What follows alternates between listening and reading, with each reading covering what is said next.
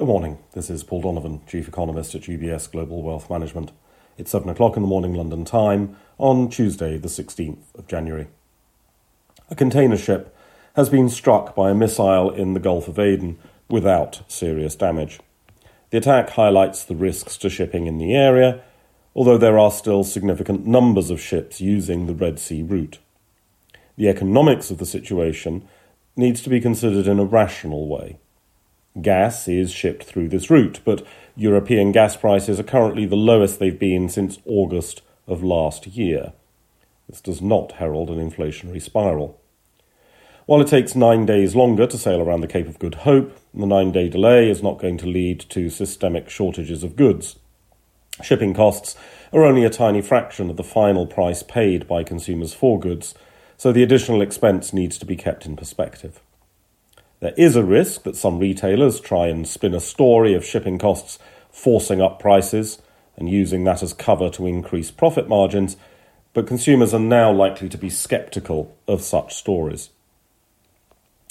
The UK's Office of National Statistics is still not publishing the labour force survey because too few people can be bothered to answer a survey anymore, and the data is subsequently not reliable.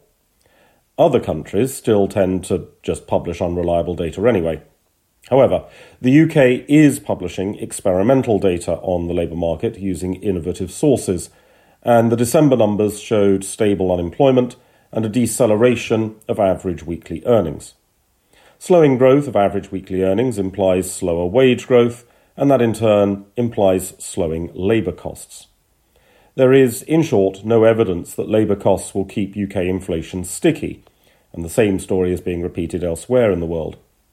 Real wages should now be increasing in the UK, providing a degree of support for consumers, although there is likely to be quite a lot of variety in individual experiences because of the complications of the mortgage market, which affects a minority of households.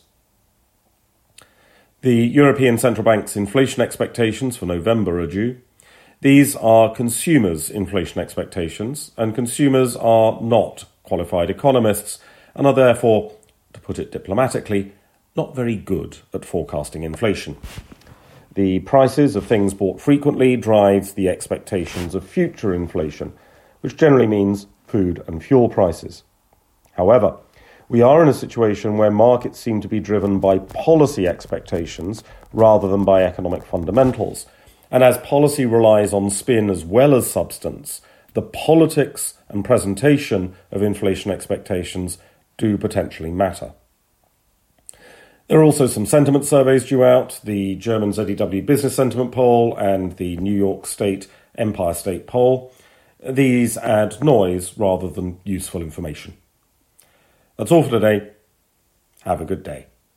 UBS Chief Investment Office's investment views are prepared and published by the global wealth management business of UBS AG or its affiliate, UBS. This material has no regard to the specific investment objectives, financial situation, or particular needs of any specific recipient and is published for informational purposes only. As a firm providing wealth management services to clients globally, UBS AG and its subsidiaries offer both investment advisory services and brokerage services. Investment advisory services and brokerage services are separate and distinct, differ in material ways, and are governed by different laws and separate arrangements. In the USA, UBS Financial Services Inc. is a subsidiary of UBS AG and a member of FINRA SIPC. For information, please visit our website at ubs.com/working with us. For a full legal disclaimer applicable to the independent investment views produced by UBS, please visit our website at ubs.com/CIO-disclaimer.